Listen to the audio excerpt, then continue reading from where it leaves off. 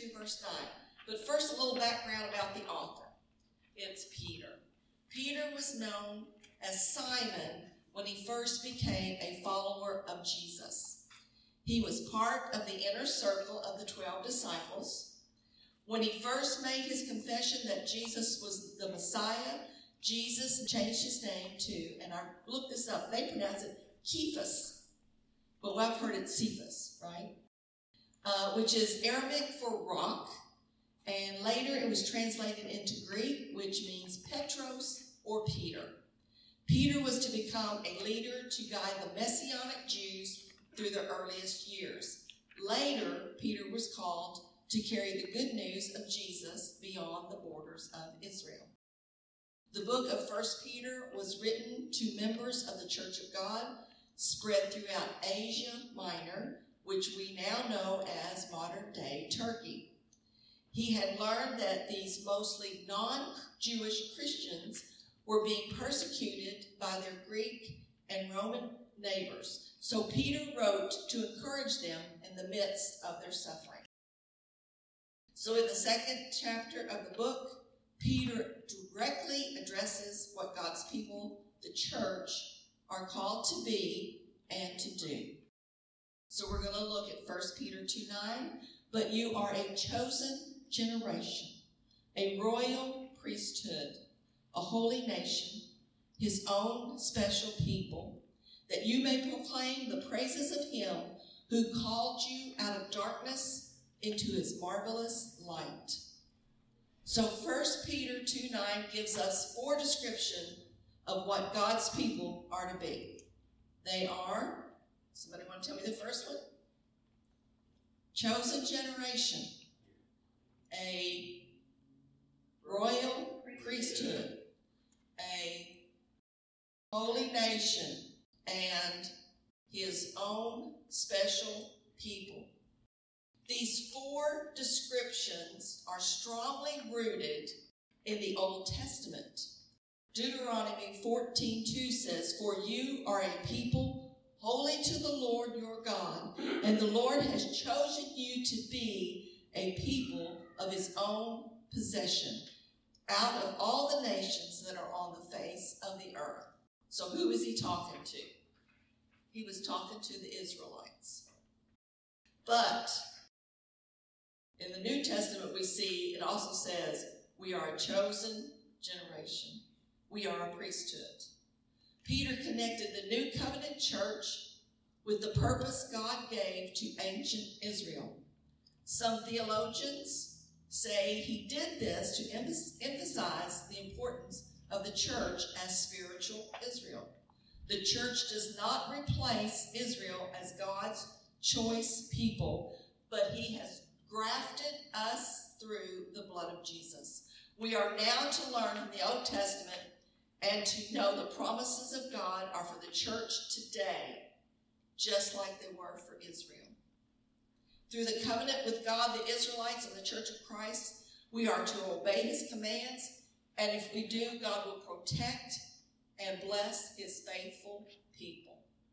So let's look at a chosen generation. What comes to mind when you think about the word generation? Lifespan like ours. When I think of generation, I think of my age group or my family, our generation, right? That's the way I think about it. When we think about a generation, we usually think about the people who lived at the same time. So I looked up names of different generations. I thought it was interesting. You have the GI generation, which was 1901 to 1927. They were people who lived through the Depression and fought in World War II. The silent generation, 1928 to 1945. They rebuilt the economy, and they were thrifty, and they were traditionalists. Then you got the baby boomers. Woo, that's me. You too. The baby boomers came around because after the war, there was a sudden increase of births. Imagine that. Men being off to war, and then they came home. Then you have Of course, the years of that was 46 to 1964. Generation X, 1965 to 1980. They were kind of known as the latchkey kids. Y'all remember that term? Yeah. When kids came home from school and nobody was home because the parents were all working. Yeah. So they were the latchkey kids. That was 1965 to 1980. Then you have the millennial generation, 1981 to 1996. They were more progressive and active. Then you have Generation Z, which is 1997 to 2010. The Generation Z, they're resourceful, independent learners, valued diversity and inclusion culture. Then we got Generation Alpha. That's anybody born after 2010. And it says that they were born into technology, like the iPad and Instagram. So I thought that was really interesting. I'd heard about different generations, but I didn't know why they were called that. So when Peter said you are a chosen generation, he wasn't limiting God's chosen people to a single generation. He was speaking to all generations, not just those that he was writing the letter to. He was writing it to all Christians for the rest of time. So what did Peter mean by chosen generation? The Greek word for generation here is genos, Genos. In this verse, the word means kindred, offspring, or family. So this phrase could be translated, you are a chosen family. Peter wasn't emphasizing God's people as coming from the same time period, but from the same family, the same ancestry. So it would be your grandparents, your great-grandparents, and so on, all the way back. I believe he's wanting us to understand that we are all in the family of God, Jew and Gentile alike. Not all Jews believed that Jesus was the Messiah, but there were Jews who converted to Christianity. And Peter is telling us that we're all part of the family of God. Ephesians 1:11. In him also we have obtained an inheritance, being predestined according to the purpose of him who works all things according to the counsel of his will. Predestined. Even before he created anything, I think he already knew who we were. He predestined us to live in this time. He had Peter in that time. And he knew that he had a chosen family, the Israelites. But he also knew that he was going to bring us in through the blood of Jesus. And it's just amazing how we know that in our minds, but it's hard to sometimes understand it because we don't understand everything God does or how he does things. We talked about that today, how that God even created us, our bodies, and think about that. What a mind that is to come up with men and women and how we were created and all that. It's just fascinating. So I want to ask you, how does one enter that family? First step is to be called into the family. That's when God the Father reaches out and draws a person to himself. John 6:44. No one can come to me unless the Father who sent me draws him, and I will raise him up at the last day. Verse 65 says, therefore I have said to you that no one can come to me unless it has been granted to him by the Father. So first you have to be called. The second is chosen. This means that a person responds to the calling. You're believing and you're acting on it. Being chosen doesn't mean we have special privileges. In fact, it means we have more obligations. Obligations to carry out the will of God. You know, we're all privileged when we come into the salvation of the Lord. But I think we kind of forget that we have obligations too. It's not all what we we say, fun and games. Life is hard. But as his children, we have to be able to reach out and do his will, no matter what we want. It's got to be his will. So we have to be called. We have to be chosen. So anyway, Jeremiah 7:23. Obey my voice, and I will be your God, and you shall be my people, and walk in all the ways I command you, that it may be well with you. So again, he's talking to the Israelites, but he's talking to us as well. The Old Testament has to come together. And if you ever notice, and we've talked, and I know you've talked about this before, but God says, when he tells you something, do this, if you'll walk in my ways, that, or but, or if you will. We have to do what he wants in order for him to be able to do, to give us the promises, to give us the benefits of the relationship with him. The third thing is being faithful. That means that one remains committed to that calling throughout their lifetime. Sometimes we don't realize that the little things in life are important to our faithfulness. We may consider them as just part of life. But in doing the little things, we are showing God's love to others. Now, I wrote a few things down here, because when you think about the little things, I think we tend to overlook the little things. Fixing a meal. It might be for your family, but you're doing that out of love. And if you're doing that for your family, it's a blessing. God honors that. There is also teaching our children. We teach them life skills, but we especially need to teach them about the things of God. And when we're teaching the little ones, it's a little thing we think, but it's really a big thing on God's scale. Praying with a friend. Even speaking words of encouragement to other people. We do these things, I think, automatically, and we forget how important they are. We are to exhort one another. We are to lift one another up. It's not all about me. It's not all about you. It's about us and lifting each other up and being faithful to the Lord.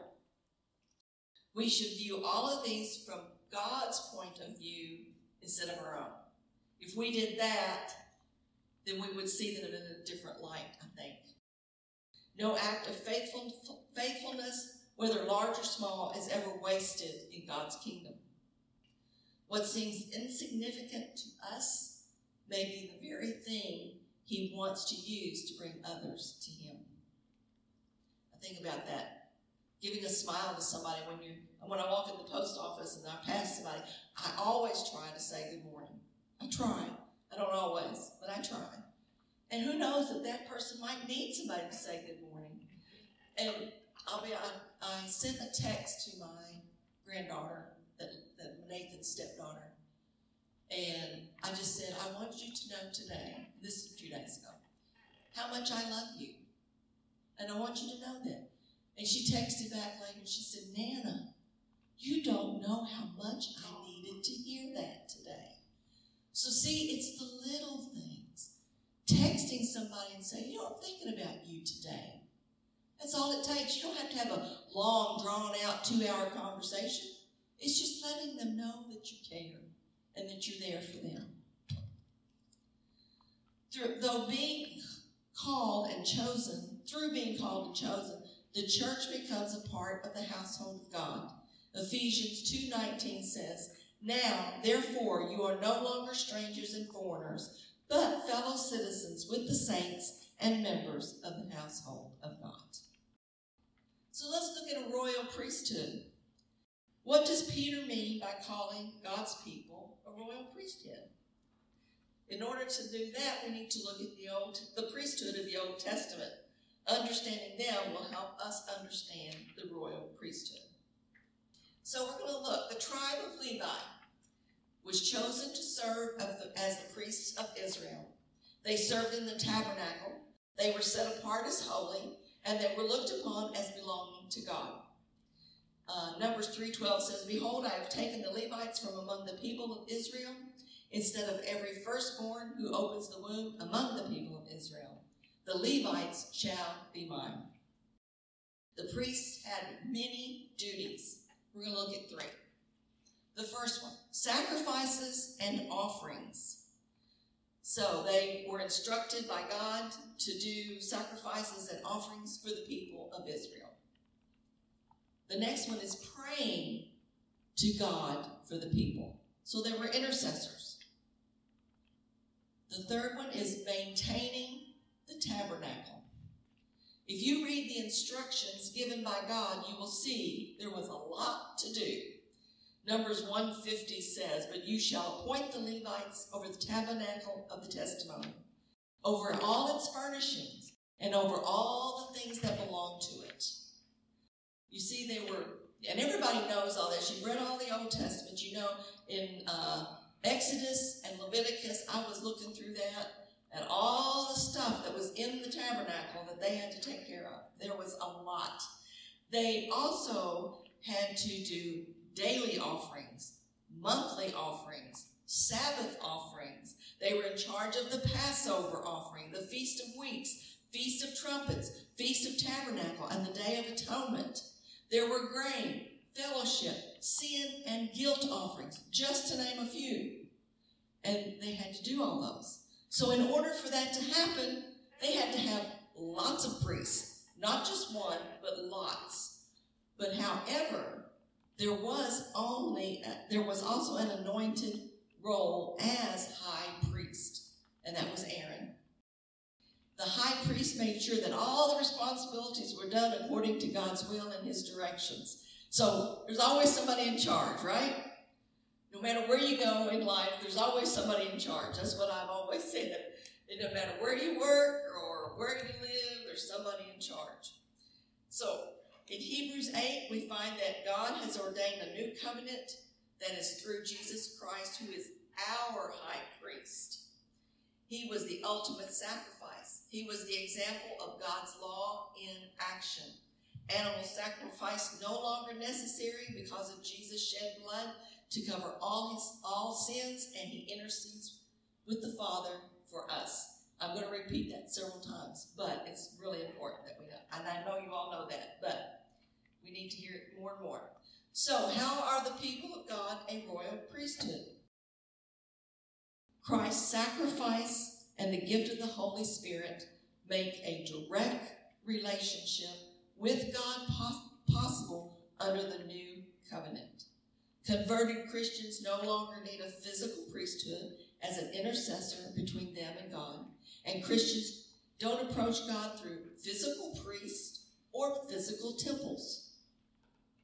We come to church because we need to fellowship and to worship God together. That's strengthening us. But we don't have to have a building to do that in. We can worship and praise anywhere, anytime. Thank God. Because we need to. We might be, I was homesick with pneumonia. I couldn't be here. But I could worship God at home. I could worship God in my car. Anywhere that we go, we can worship. Under the new covenant, Christians, with the help of the Holy Spirit, can fulfill some of the basic functions that ancient Israel needed priests for. So, we have direct access to the Father through Jesus. I am the way, the truth, and the life. No one comes to the Father except through me. Let us therefore come boldly to the throne of grace, that we may obtain mercy and find grace to help in time of need. Now, earlier I read John chapter 6, verse 44, and it says, the Father draws us. And this one says, no one comes to the Father except through Christ. So that just lets me know right there that the Father and Son are working together for us to come to salvation. We are the temple of God. We don't have to go to the temple to see a priest for forgiveness of sins. Now, I'm saying this, I'm not putting any religion down, because there are those that still go to priests. That's between them and the Lord. But I don't have to do that. It tells me right there, I can go straight to my Father. We are to present our bodies a living sacrifice. We do that instead of animal sacrifice. The Israelites had to sacrifice the animals. We do not. We are the living sacrifice. We have God's laws written on our hearts and are to learn to discern between good and evil using Jesus' example and the Word. Revelation 5:10 also tells us that we have been made kings and priests to our God, and we shall reign on the earth. Knowing that we will be kings and priests in God's kingdom helps us better understand why Peter described us as a royal priesthood. That's good to know. Christians are destined to lead and teach people on earth as a royal priesthood in the world to come. But we're already priests, aren't we? Just because we have a pastor, he's supposed to lead the sheep, but we're also priests to the world, to those in sin, to those around us. He can't go to everybody I know. He won't go to my neighbor or to my children, like my son lives somewhere else. He doesn't live here. He could, but do I not have a responsibility? Does my husband not have a responsibility? And so we all do. I think it's a little harder sometimes to talk to our own families, but with the power and the boldness of the Holy Spirit, if we pray for it, I believe God will give it to us, and he'll open the doors of opportunity to speak to them the words that they need to hear. Because sometimes they have stubborn ears and they don't want to hear, or stubborn hearts. But I'm praying, and I pray for families in here all the time, that God will remove the scales from their eyes and the chains that bind them, so that they can see and they can feel the presence of the Lord and come to know him as a personal Savior. So we're also a holy nation. As Christians, we are a holy people. Like Israel, we have been set apart from this world for a relationship with God and to fulfill his purposes. Our holiness consists not just in our being different from our neighbors, but also in our devotion in God's mission through us. The church of God is unified by the truth of God and the power of the Holy Spirit. Together we form a spiritual nation of people that spreads throughout the world. Now, I haven't been called to be a missionary. I have no desire to go to a foreign country and not be able to speak their language and try to talk to them about Jesus. I haven't been called to do that, but there are people who have been. And there are also Christians all over the world. And so this is we're spread out. We're everywhere because God has called us and he has chosen us, and we are faithful. We are a holy nation because Jesus is holy and he calls us to holiness. Matthew 5:48 says, "Therefore you shall be perfect, just as your Father in heaven is perfect." Holiness is defined as being separate or set apart.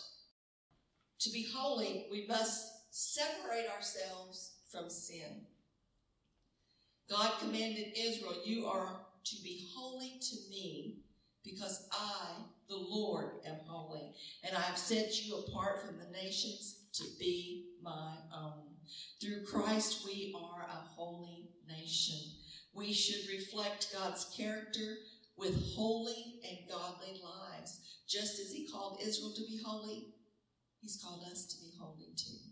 So we need to be separate and set apart, but not to the point that we don't talk to anybody and hide in our little shells, I never was much to talk to people. I was very shy, but Betty can attest to this. As I've gotten older, I talk a lot. And I'm not as shy as I once was. Because God is starting to give boldness. And I think that we need to grasp onto that boldness, and we need to spread it out and let other people know and be open to them, even though we don't have to like their sin, but we have to love them. Christ's New Testament church is a holy nation of royal priests. Jesus loved his church and gave his life to make her holy, cleansing her by the washing with water through the word. That's Ephesians 5:26. It says we are a holy nation, not because of our own ability to be holy, but because Jesus gives us everything we need to live a godly life. To live a godly life, we must become intimate with Jesus, learning more about him. And of course, we do that through prayer and through Bible study. But intimacy with the Lord is very important. I don't know, sometimes, I guess, at one point, that word kind of scared me a little, to be intimate. But it's just to be close to him. That's what he wants. He wants us to lay back against him and breathe, to let him wrap his arms of love about us. It's important that we become that intimate, that we can tell him everything, our deepest, darkest secrets, things that we wouldn't tell anybody. He already knows, but he wants us to talk to him about it, and he will listen. God gives us the resources in Jesus Christ to be sanctified, to be made progressively more holy, so that we can show forth his goodness and glory and draw others to him. We are God's holy nation, both when we are gathered for worship and fellowship, and when we're scattered into the world as God's special representatives. A holy nation is not restricted to being so only in the house of worship. We are to be a holy nation in every walk of life. At home, at work, at the grocery store, the mall, everywhere we go. And it will show in our treatment of others. Have you ever been out and somebody just kind of ticked you off just a little bit and you weren't very Christ-like? Me too. I was in a big long line in a store, a long one. And somebody was coming up and they said, "Oh, can I get in front of you?" I said, "Well, I guess if you have to." He says, "I've just been standing here forever." And that wasn't very nice, was it? And I really felt bad. The Holy Spirit convicted me and I said, "Oh Lord, I'm so sorry." But we're human and we make mistakes. I'm just glad he doesn't say, "Well, I'm done with you." I'm so glad he doesn't do that, because there are times I am nice to people, but when you do something like that, the Holy Spirit convicts you. And he lets you know, shame on you. That wasn't nice. I should say, absolutely, go right ahead. But I was tired, and I wanted to go home. So I wasn't very nice. But that's my confession, right? Confession's good for the soul. Paul wrote to the believers in Rome, "I plead with you to give your bodies to God because of all he has done for you. Let them be a living and holy sacrifice, the kind he will find acceptable. This is truly the way to worship him." Through faith in Jesus Christ, Gentiles have been accepted into the royal family as full citizens of God's holy nation. Christianity is more than just a set of beliefs. It's a way of life.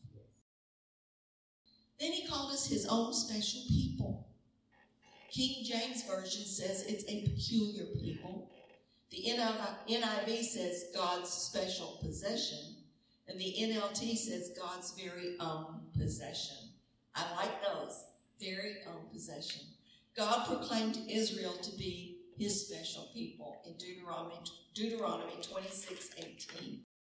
And he revealed what would distinguish them: observing and walking in his laws and his ways. That's verses 16 and 17. Just like Israel, we are to be children of God without fault in the midst of a crooked and perverse generation. Philippians 2:15. That is how God's people, his holy nation, are to be truly special people. When we strive to be like Jesus, our attributes will make us distinguishable from other people on the face of the earth. Mine didn't do that, did it? I pray every day, Lord, help me to be better than that, because I know I can be with the help of the Lord. God's people are to come out from among them and be separate, rather than becoming like the world around them.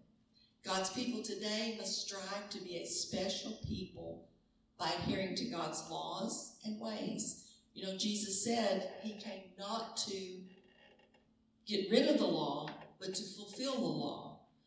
Now, we don't have to do all the things they did, like the animal sacrifices, because we have the shed blood of Jesus who covers our sins, and all we have to do is go to him. But we still need to obey some of the laws. What about those 10 commandments? We should do those, should we not? And there are lots of other things in there that we should do too. God's own special people contains two ideas. The first one is we belong to God exclusively. We belong to God exclusively. And the second one says we belong to others who are part of his people. We belong to others who are part of his people. That's even if we disagree, maybe our personalities are different. So we need to remember that we belong to others, not just ourselves. There are 4 things that Christ's sacrificial death accomplished to make his own special people. The first one is a purchased people. Christ gave himself for us. He purchased us with his own precious blood. He paid the ransom to free us from all sin. So we are a purchased people. Secondly, we are a purified people. Before we could be presented to a holy God, we had to be cleansed or purified from every sin or defect. We had to be without spot or wrinkle or any such thing. We had to be holy and without blemish. We could never accomplish this on our own. Only God, through Christ, could purify us that we might be presented to him. So we are a purchased people, a purified people, and a possessed people. And not the way you think. The expression, his own special people, literally means a people of his own possession. A people that are his own. Having been redeemed, purchased by the precious blood of Jesus Christ, we need to realize that we now belong to God. In 1 Corinthians 6:19 and 20 it says, "Or do you not know that your body is the temple of the Holy Spirit who is in you, whom you have from God, and you are not your own? For you were bought at a price. Therefore glorify God in your body and in your spirit, which are God's." So we are a possessed people. The next one is a passionate people. In Titus 2:14 it says that as God's own special people, we are to be zealous for good works. The word zealous comes from a root word which means to boil with heat or to be hot. To be zealous means to burn with zeal or eagerness, or you might say to be have a passion for. As God's special people in this present age of grace, we are to have a passion for serving the Lord, a burning desire to faithfully walk in those works that he has prepared for us. So we need to be zealous. We need to be hot. The word tells us, I would rather you be hot or cold, or he's going to spew us out of his mouth. So let's get on fire. Let's get zealous. Let's burn for the Lord. Let's talk about proclaiming his praises. In these verses, Peter further tells us what we need to do. Proclaim the praises of him who brought us out of darkness into his marvelous light. When you think of praise, what comes to mind? What's the first thing you think about? Raising hands. Raising hands. Anything else? First thing that came to my mind, worshiping in song. We call it praise and worship. So that was the first thing I thought of. Well, this is just one of the many ways to praise him. Perhaps the most powerful way to proclaim his praises is through our daily conduct. Jesus said we are to let our light shine before others through our good works and glorify your Father in heaven. We must praise God in word and actions. When you're talking to somebody, do you actively listen? or are you distracted? Do you make eye contact with that person, or are you looking away? Do you smile? What about your body language?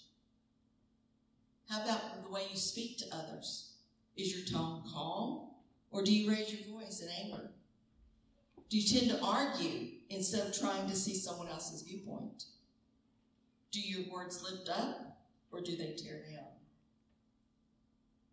Those are all good things to think about in our conduct, because we are God's holy temple. And we need to think about the way we speak, the way we interact. I've caught myself many times, somebody talking to me, and I've got 50,000 things that seem like going on, and I'm getting distracted. But that's not what God wants us to do. He wants us to interact, to be aware of that person. Who knows when they might say something that it triggers your mind to say, oh, I need to pray. They have a need, they have a burden. Maybe they're sick. But if you're not listening and interacting, making eye contact, you won't know that because you're too busy with other things. What kind of offerings do we offer to God? Let's look at 4. There are many more, but we're going to look at 4. The first one is obedience. When we obey God in the way we live, we worship God. It says, offer your bodies a living sacrifice, holy and pleasing to God. This is your spiritual act of worship. Jesus made it clear that he desires not just outward obedience, but obedience from the heart. Next is financial gifts. And do not forget to do good and share with others, for with your such sacrifices God is pleased. So we know that his word tells us we're supposed to give our first 10%. But do we give more? Do you give to other things? We have Appalachia coming up. Do you participate in that? Do you buy gifts for children who are needy? Do you, there's lots of things we can do, extra things with our money. Do we support our youth? Do we support our women's ministries? Those different things. I mean, when we go above and beyond, he goes above and beyond, and he will bless us. Next, we have proclaiming the gospel. Go ye into all the world and preach the gospel. Now, I said a while ago, not everybody's called to be a missionary and go faraway places. I know I'm not. But each of us are called to win the lost. We do this by telling others about what the Lord has done for us, for showing Christ through our words and actions. Sometimes I don't know what to tell people. I know I've been through some things, but, I've been a Christian for so long. What do I say? But all I can say is God is good. He always answers prayer. It may not always be yes. It may not always be no. It may say, whoa, just wait a while. It's not ready yet. But God is good, and we need to proclaim that to everybody. Then the last one is praise. Psalm 54:6. I will freely sacrifice to you. I will praise your name, O Lord, for it is good. Psalm 50:23. Whoever offers praise glorifies me, and to him who orders his conduct aright, I will show the salvation of God. Psalms 104. Enter his gates with thanksgiving, and into his courts with praise. Be thankful and bless his name. I love the Psalms. They have such good things in there about praising the Lord. See, God has called us out of darkness and into his marvelous light. When God calls people into his truth, he frees them from the darkness that the enemy tries to ensnare them with. And he allows them to grasp and understand the light of his truth. As a result of this calling, God's people commit their lives to walk as children of light. For you were once darkness, but now you are light in the Lord. Walk as children of light. If we look at verse 10, it says, who were once not a people. Verse 10 in 1 Peter chapter 2, 9, we did 9, and verse 10 it says, you were once people, were not a people, but now the people of God, who had not obtained mercy, but now have obtained mercy. I really like that verse because it lets me know that I once was lost. but now I'm found. I was no one, but I received Christ as my Savior, and He made me someone. He adopted me into His family. I was without mercy until Jesus found me and covered me with His precious blood, washed away all my sins, and set me on the right course toward eternal life with Him. Now I have all I need: the Father, the Son, and the Holy Spirit. And if nothing else, tonight you are called. You are chosen. Be faithful in the Lord. And that's the end of that lesson. So let's go through the questions. 1 Peter chapter 2, verses 9. The first question, Peter gives 4 descriptions of what God's people are to be. Chosen generation, royal priesthood, holy nation, His own special people, yes. Question number 2, how does one enter the family? Called, chosen, faithful. The priest had, number 3, the priest had many duties. What are 3? Sacrifice and offerings. Intercession, praying for God's people. And maintaining the tabernacle. We need to maintain our tabernacle here too, don't we? Number 4, God's own people contains 2 ideas. What's the first one? We belong to God exclusively. And we belong to others who are part of the people. That's right. Number 5, 4 things that Christ's sacrificial death accomplished to make us His own special people are: purchased people, purified people, possessed people, passionate people. And the last one, number 6, 4 offerings to God: obedience, financial gifts, proclaiming the gospel, and praise.